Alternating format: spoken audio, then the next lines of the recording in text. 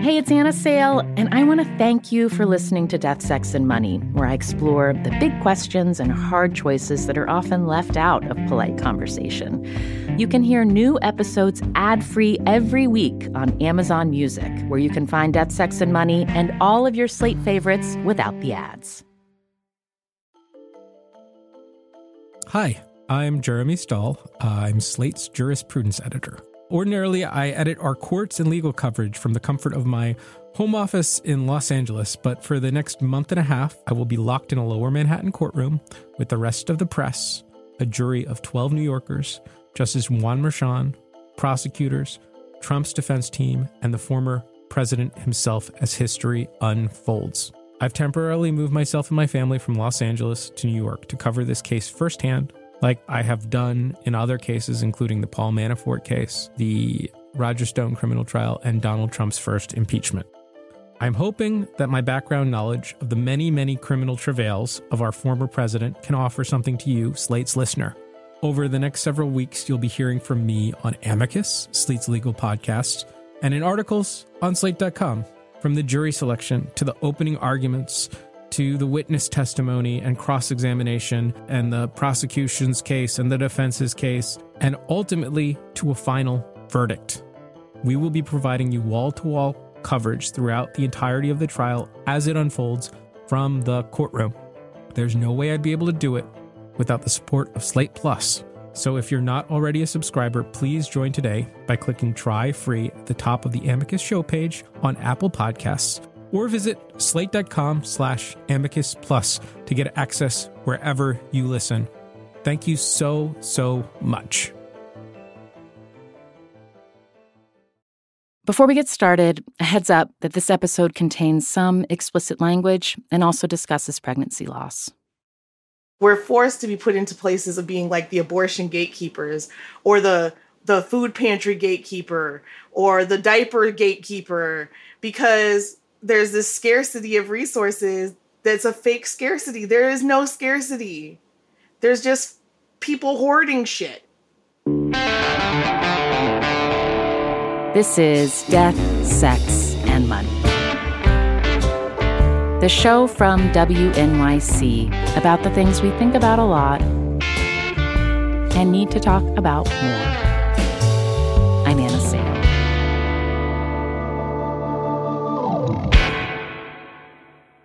It was a year ago this month that in the United States, the Supreme Court overturned Roe v. Wade, totally remaking the policy landscape for abortion. Last summer, I talked to Lori Bertram Roberts, who runs the Mississippi Reproductive Freedom Fund in Jackson, Mississippi. Jackson, a city whose abortion clinic was at the center of the Dobbs case that overturned the constitutional right to an abortion, and where that clinic is now closed. Lori is a single parent of 7 kids and disabled, and they've lived in Mississippi most of their adult life, working on abortion access. But a year ago, Lori emphasized how they see their work is much broader than that. I became a reproductive justice activist because my life has been full of reproductive injustice. Not just my reproductive health life, because reproductive justice is broader than that, but in just my right to parent my kids and be recognized as a full, responsible, adequate human being, as not just a teen parent, but as a teen Black parent, and just as a Black parent, single parent at all.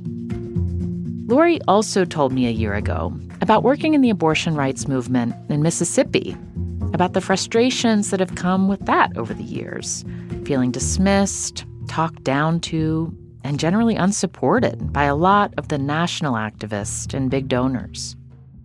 Do you ever get a phone call where they say, Lori, what do you need? Tell us what you need, and we'll give you the money to do it? No. That was a moment I have not forgotten. You can listen back to that whole conversation from last year. There's a link in our show notes. We got back in touch with Lori a few weeks ago. Hey, Lori. Hey, Anna Sale. To hear how the work of funding abortion access has changed.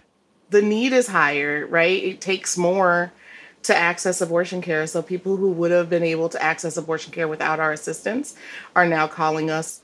What's the cost driver there? Why is it costing more money? So the most common places to get an abortion, if you lived in Mississippi, would be Little Rock, Arkansas, Memphis, Tennessee, Tuscaloosa, Alabama, New Orleans, Louisiana, and Jackson, Mississippi, right?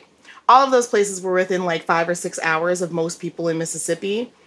Now, the closest place for someone to go get their procedure is Carbondale, Illinois. Well, that's the closest. Yeah.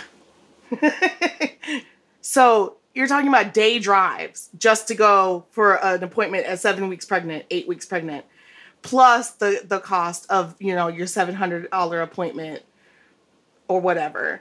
So someone who might have been able to afford a $700 appointment plus, $100 of gas now can't afford that. Yeah. And I'm imagining if I drive 10 hours, the next day I have an appointment for an abortion, I'm not sure I'm going to feel like getting right back in a car for a 10-hour drive back. But then the question is, can I afford another night, overnight? Exactly. And, you're speaking from a state where there wasn't abundant abortion access before Roe was overturned. So do you feel like that has accelerated, or does it feel kind of more like now it's just harder and the people who were going to work harder to get to a clinic out of state, it takes more money to do it? No, it feels like for folks who were already on the edge of not making it to a clinic, that access is just gone now. Can I ask you, do you have a sense of like the percentage of abortion calls that you get that you're able to provide some kind of funding? Probably about half to 65%, depending on the month and depending on what's going on. It only takes like a couple of high amount callers, because unlike one thing about our fund that's been different than a lot of funds is we don't have a funding cap. Some funds have a funding cap, like they only give $50 per caller, or they give a range, right? So like if you're between X number of weeks, you get $50 to $100, or if you're further along, you get however many dollars. We've just never been, first of all, we've never been that formal. I don't have time for that. Like, it's too much like white. And then, secondly, I'm just being honest. Wait, I want to so how do you want, what's the way you want to be? You said too much like white, is that what you said? That's what I said. Yes. So what's the way, like what's the culture, what's the way that you want to be when you talk about the available resources and think about how to distribute them? Like we have a conversation with you. Like, hey, what do you need? Right? We're usually having a conversation with someone before, instead of having this formal conversation of what's your income? What are your resources? We're just conversing like, when is your appointment? What does your family look like? And I know you understand this. If you talk to someone, they're going to tell you what you need to know, right? To me, to then turn around and be like, oh, well, we have this funding range. You can have $500. It's kind of strange, because if they then can't get to their abortion, what have we done? Right? Like, fiscally on our books, we've then been able to give away $500 to, say, 10 people. But have all of those 10 people been able to go get their abortion? I'd rather one person get to their procedure than we say we gave out to 10 people and only 4 of them got to their procedure because they weren't able to get the rest of their damn money. That's just one way there's more need than there was a year ago. Inflation has driven up costs for families, so people also need help for just about everything else in Mississippi, the poorest state with the lowest per capita income in the country. Our free pantry is at the highest demand it's ever been at. Ever? Like, ever. And that's food and cleaning supplies and period supplies and And then we distribute diapers, every week. And water. Let me just also say water. We always have water out there. We keep out, like cases of bottled water all the time. And we have been for years before it became the thing to do, because pregnant people and children under 5 are warned not to drink our water and have been for like 9 years. And how does that affect your daily life? Do you drink water out of the tap? Absolutely not. And how long have you not drunk water out of the tap? Over a decade. And that bottled water is something that you pay for out of your pocket? Yeah, we buy our own water on top of, mind you, we have outrageous water bills in Jackson too. Like our city water bills are high. So you get to pay for your city water and then pay for additional water so that you can drink and eat, and cook with it. The issues with Jackson's water infrastructure go back years. Poor maintenance has led to old, leaking pipes, and lead and harmful bacteria have been found in the water. Mississippi's Department of Health has recommended that pregnant people and young children not drink it. Then, last summer, after my first conversation with Lori, flooding shut down a water treatment plant, affecting the city's nearly 150,000 residents, who are more than 80% Black. An official state of emergency lasted until November, and a lot of people still don't trust what's coming out of the tap. Our conversation about a year ago has stuck with me, and you called out the way that it was so familiar to know when you were a flash-in-the-pan moment, whether it be on social media or in the national spotlight, the money spigot turned on, it came flowing, and you also knew that it would turn off when something else came along. And has. Uh-huh. And how, what did you notice? What was the life cycle of the spigot over the last year? Yeah, Dobbs happened. And we were like a blip in the Dobbs event. And we weren't a big blip. People were like, oh, well, Mississippi was mentioned in there, so maybe we should think about Mississippi. But I feel like I know a lot of the focus was, where are all these people going to be going now that all this abortion access in the South is gone? Let's send our money there. Mm-hmm. Right? Clearly the South don't know what to do with themselves. They've made their choices. Let's send our money to these blue states that have their lives together. Uh-huh. And the argument seems to always be coming from people who have a lot of resources. But my thing is, what about all of the folks who we serve who are stuck here gestating pregnancies that they didn't want to gestate, right? Who, no matter how much money we throw at them, getting 10 hours away is never going to happen for them. Staying pregnant and having the baby is going to be the option for them. So y'all just going to be like, oh, well, too bad for them. Mm-hmm. And I just want to, we talked a bit about this a year ago, but given that this year is the 50th anniversary of Roe, and going through what you've gone through since Roe was overturned, when you think about the major blind spots of the political movement and the money that funded that political movement to secure abortion rights, what do you wish people had paid closer attention to? Access. A right without access is no right. The very first mistake was just being like, oh, well, we don't have to care about whether or not Medicaid funding exists. Right? To acquiesce and just go, meh. Poor women don't really need that access. They'll still be able to go to clinics. They'll just have to scrounge up their money. Pull yourself up by your bootstraps, girls. You know what I mean? It was such a white feminist way of thinking. Abortion funding wouldn't even really be a thing. Let's just be honest. If that first initial screw up hadn't happened.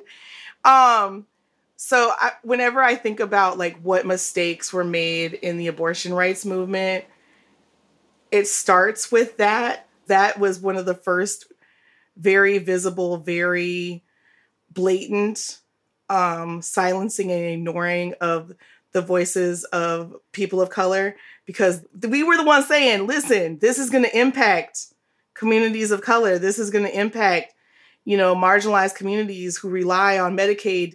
So, I mean, like, these things are not like without consequence, and folks need to own it. Like, the people who made those decisions are still with us. People with like great power in the feminist movement who are still walking this earth, still making decisions, still sitting at tables, still being seen as leaders who do not own those L's. Those losses, those consequences.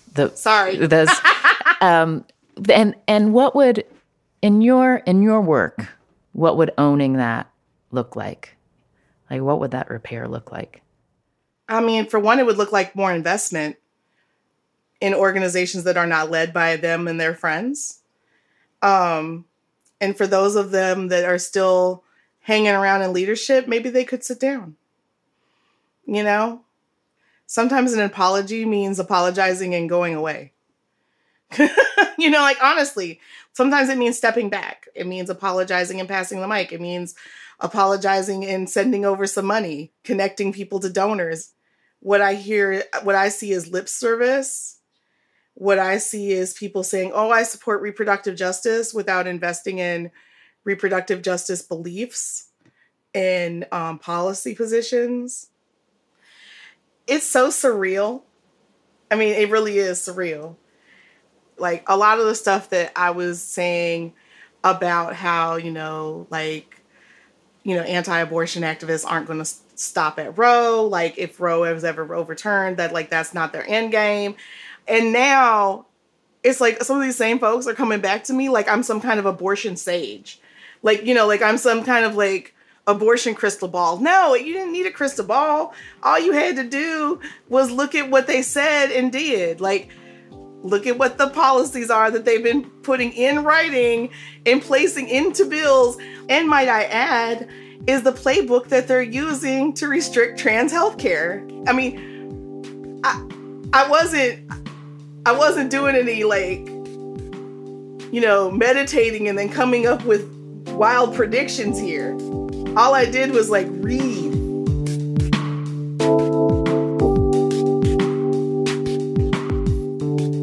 Coming up, another read on abortion rights. The framework for Roe was based on viability, when a baby in utero could exist outside the womb. But for two women legal scholars, one who had a stillbirth and the other who had a baby with a fetal abnormality that led to an abortion, that word viability left out a lot. Viability essentially functions as this like on-off switch, right? Where like the fetus or the baby is one thing one day and then a whole other thing the next, right? And that's just not at all how people experience pregnancy, right?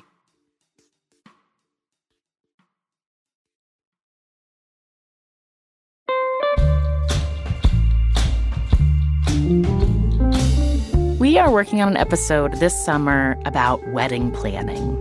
We've been asking for your stories about the kinds of issues and stresses that planning your big day has churned up. Like for a listener named Juliana from Hamilton, Ontario. I'm currently a resident doctor with six-figure debt, and the idea of spending a down payment on a wedding is quite overwhelming and crushing. My partner, on the other hand, his mom really values these big Italian weddings, inviting pretty much everybody you know, and my partner feels that because it's only a one-time thing we're ever going to do, that it should be a big party, and he's more than willing to use his savings to be able to pay for our wedding. We want to hear from more of you if you are currently planning a wedding and perhaps having more direct conversations than ever about money or how you make decisions, like nailing down your expectations about what's a group family decision and what's a decision for the two of you. We'd also like to hear from couples planning a wedding who come from different socioeconomic backgrounds. What has this made you notice for the first time? And how are you explaining your wedding day choices to each of your families? Record a voice memo and tell us about it, and send it to us at deathsexmoney@wnyc.org.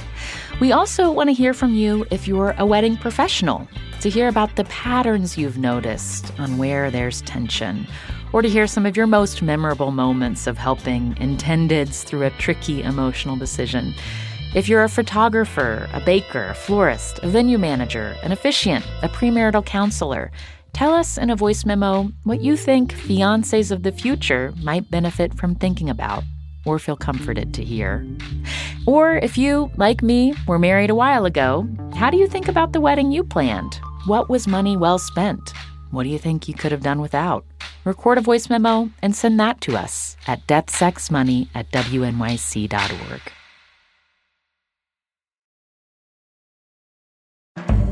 Let me tell you a good story. It was late on a Sunday afternoon, and my family and I had been away and rolled into the driveway, and everyone was worn out from traveling and getting hangry. But waiting for us was a solution. A Hungry Root box filled with healthy, grabbable snacks and a few different dinner meals to choose from.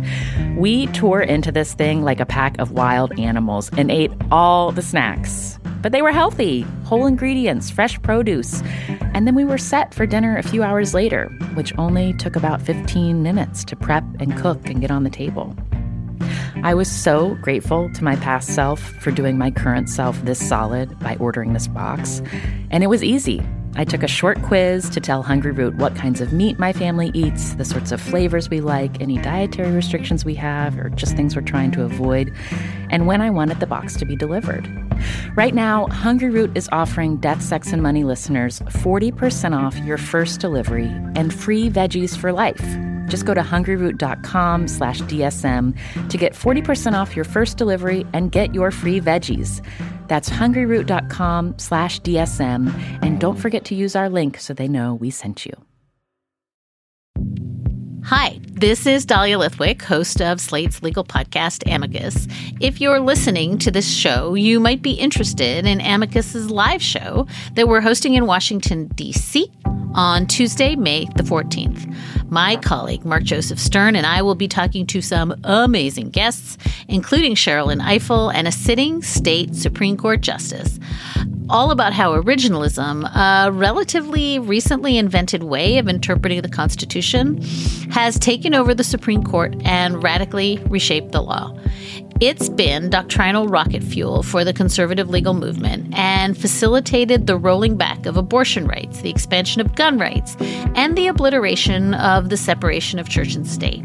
And as another wildly consequential Supreme Court term careers to its end, the court's originalists are on a tear. But there's something you can do about it, and we hope you'll join us in D.C. on May 14th to explore the possible pathways out of the current situation. Go to slate.com/Amicus Live for tickets. Hi, I'm Josh Levine. My podcast, The Queen, tells the story of Linda Taylor.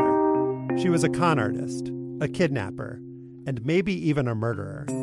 She was also given the title the Welfare Queen, and her story was used by Ronald Reagan to justify slashing aid to the poor. Now, it's time to hear her real story. Over the course of 4 episodes, you'll find out what was done to Linda Taylor, what she did to others, and what was done in her name. The great lesson of this, for me, is that people will come to their own conclusions based on what their prejudices are. Subscribe to The Queen on Apple Podcasts or wherever you're listening right now. I want to thank you for listening and for all your support as we at Death, Sex, and Money have made our move to Slate. Your stories, voice memos, and emails have meant so much to the team.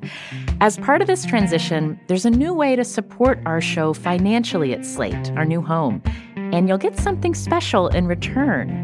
Subscribe to Slate Plus, and you'll not only support our work on Death, Sex, and Money, you'll get access to new benefits, including listening to us and all of the other great shows Slate makes, like Slow Burn and Decoder Ring, without any ads or sponsor breaks. To subscribe, just click Try Free at the top of the Death, Sex, and Money show page on Apple Podcasts, or visit slate.com/DSM Plus to get access wherever you listen. Thanks. This is Death, Sex, and Money from WNYC. I'm Anna Sale. The end of Roe v. Wade has meant that states have been free for the last year to come up with new rules and new language to regulate pregnancies and available health care. There's another podcast at WNYC Studios that is all about the way the Supreme Court and its justices affect our lives. It's called More Perfect, and they have a new season just out this spring, and there's a link to it in our show notes. Please listen. The show is great. They've taken a close look at abortion this season and the idea of fetal viability and what comes next now that that framework is gone. So we want to share some of that reporting with you from More Perfect producer Gabrielle Burbet, who tells two very personal stories about what the old legal framework of viability around abortion overlooked. Okay, so let's review for a moment. Last year, the Supreme Court threw out the viability line, and putting aside the chaos we're living in because of that, which is hard to do, some legal scholars who we talked to are weirdly sort of relieved because viability made no sense. They said now the creative solutions are endless. And for people who believe in the right to an abortion, there's a pair of lawyers I talked to who've been thinking about this a lot. So we'll start with the tale of two pregnancies from these two legal scholars. Jill Lenz. I am a professor of law at the University of Arkansas School of Law. And Greer Donnelly. I'm a reproductive justice scholar at the University of Pittsburgh. When Jill and Greer each got pregnant, they were in separate parts of the country. They did not know each other. Both were lawyers, and both in their 30s. After both of them had prepared for their babies to arrive, both Jill and Greer's pregnancies went horribly wrong. For Jill, who lived in Texas at the time, a thing that so many pregnant people fear happened at almost 9 months. They couldn't find a heartbeat. The nurses all left the room, and I just let out this scream. Her son was stillborn. For Greer in Pittsburgh, the trouble came earlier in the pregnancy at the 20-week scan. The doctor basically told us that our son had a pretty profound brain anomaly that was preventing brain tissue from forming. Greer is a cancer survivor, so her pregnancy was already considered high risk.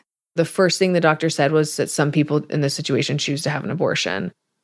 And someone once told me that people faced with this decision can choose life for their child or they can choose peace, but they can't choose both.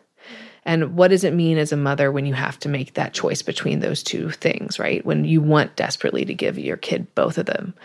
But, you know, for me and for many women who came before me, I chose peace. And, you know, in some sense felt like it was the only gift I could give him to not suffer in this world. But it was also a gift that came with profound pain for me. She had an abortion at 22 weeks. If you're comfortable with sharing, like, what did you do after? I came home and, you know, I was in a really dark place for a while. The loss part of my abortion felt like I didn't know where to go. And the thing that was so strange about it was that I've been pro-choice my whole life, and not just vaguely, right? I was actively involved in causes related to this issue when I was in law school. So I was not expecting to feel the kind of things I felt. Like I was losing, you know, a potential child, like I felt like I was losing a son, right? Like so many people who've lost a pregnancy, she did not feel this was a clump of cells. She was mourning her baby. I remember someone sent me a book, and I know this person, right? This person is someone who supports abortion rights. And the book was like was clearly an anti-abortion book. Like, this is your baby. It's been your baby from the moment you've carried this baby its whole life. There was a part of me that was reading this with the emotional experience I had just been through, thinking, oh yeah, like this resonates. She couldn't find this kind of comfort in the pro-choice literature she came across. I was feeling this conflict within me. On the one hand, I was someone who had an abortion at 22 weeks, right? So you can't go through that experience and not, or at least I didn't go through that experience and feel like people shouldn't have access to abortion. On the other hand, I also had never valued fetal life so much. And that was the part where I felt very confused. Over 1,000 miles away, Jill, after her stillbirth experience, she was also conflicted.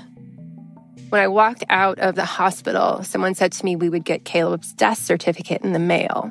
And in my head, I specifically thought, what about his birth certificate? Because I literally just gave birth. After Caleb was stillborn, Jill wanted a memorial birth certificate, which is something abortion rights groups have resisted. And when she wrote about the legal recognition of stillborns, her work also got a reaction.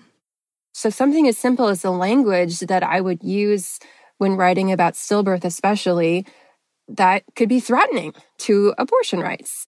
For Greer in Pittsburgh, her experience led her to write a paper which made the case that abortion should be a parental right.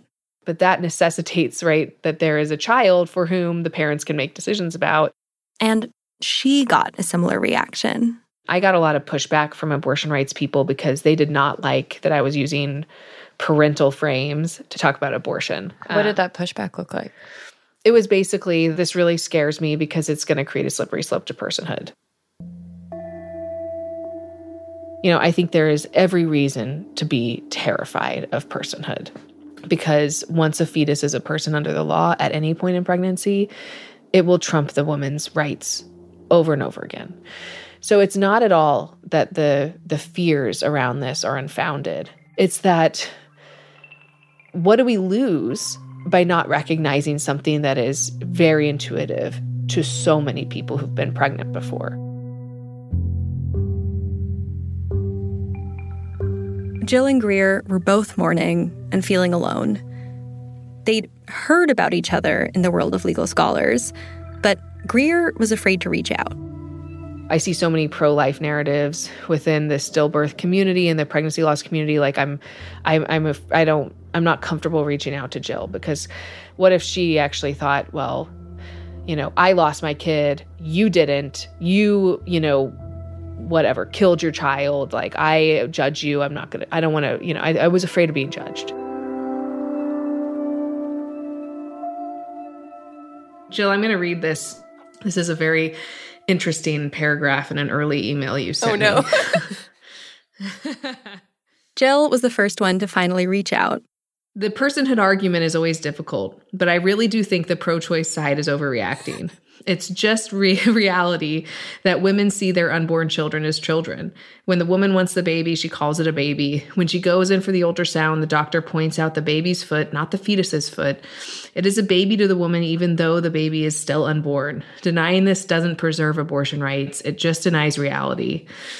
So, yeah, it's a little strong, but I don't think it's wrong. A friendship was born almost immediately. And I had always thought about it, but I don't know that I've ever necessarily really told you this, Greer, but it's amazing to me how similar our situations are. Greer gets it. Jill and Greer get in touch with each other on the anniversaries of their sons' deaths. To them, it's important to honor the babies that they lost. For a lot of people who are not, you know, seeped in one side or the other, you know, the fact that the abortion rights movement doesn't really have a way of thinking about fetal value is alienating because, you know, these are the average people who, you know, feel, you know, feelings of love for their children before they're born and experience loss that leads to profound grief, questioning what that grief is about. She and I really wanted to write a paper that dove into that exact tension. And we hadn't felt like we had seen that anywhere. Because we hadn't seen it anywhere.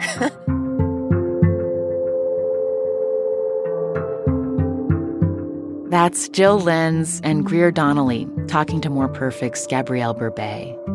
Their personal losses led them to a new legal theory, and the More Perfect episode goes on to explore their thinking. It's less about when legally a pregnancy becomes a baby with rights, and more like personal injury law, where defining and calculating a loss can be a more personalized process. Here's how Greer Donnelly puts it. The central idea is that the pregnant person gets to decide at what point that pregnancy matters to them. It allows an opportunity for the movement to say, we're going to defend whatever the pregnant person views about their pregnancy. Again, you can dive deep into that More Perfect series about the origins of the viability line and what might come next. Truly, as a non-legal person, I have never felt so invested in a story about tort law. So, 1 year after the Dobbs decision, this kind of high-level rethinking and reevaluating abortion law is ongoing in legal circles, not to mention in political campaigns and state legislatures. Also ongoing is Lori's work on the ground in Mississippi, sometimes relentlessly so. Are there days, Lori, when you're noticing the pantry has this rush of demand and the amount of money you need to disperse to a person in need of an abortion is higher than it was before, and you want to sit down and take a break and you have to get a bottle of water? Like, what is the cumulative effect on your spirit of all of those things happening at once? You mean the days that I want to just go build a tiny house in the woods and never come back? Yeah, like I have those days all the time. It's hard. Like, it's hard. It's a choice to do this work. Like, it's not a choice to fight for our own livelihoods. Like, we live here, right? Like, it's funny because recently someone said to me, "Oh, I thought you did this work because you just love the people." And I just like blatantly laughed in their face. You don't love the people? I'm like, it's not that I don't love the people. I mean, I love the people. Obviously, I love my people. But I mean, like, I'm also trying to save my damn self. Like, are you fucking kidding me? like, what in the savioritis type shit is that? Like, oh yes, I just woke up one day and I wanted to help the people. I'm doing this for my own family as much as I'm doing it for everybody else. Like, I live here too. And there are also times that we close for our own, like to reboot. And I don't have any shame in that. And it's something I try to make sure to tell our team too, which is, like, we're not responsible for fixing everything that's broken with this system, right? We're here as a stopgap, right? We don't hold ourselves responsible for not being able to fund every abortion when we shouldn't be the ones having to fund abortions to begin with. We're here to do what we can, how we can, when we can, and not cause harm. And as long as we're doing that, then we're doing what we're supposed to be doing. I'm not going to beat myself up. At least I'm going to try not to.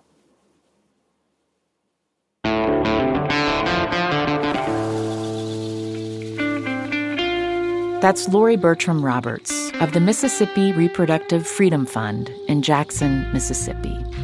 Just last week, the federal government announced an initial $115 million to begin rebuilding the water system in Jackson.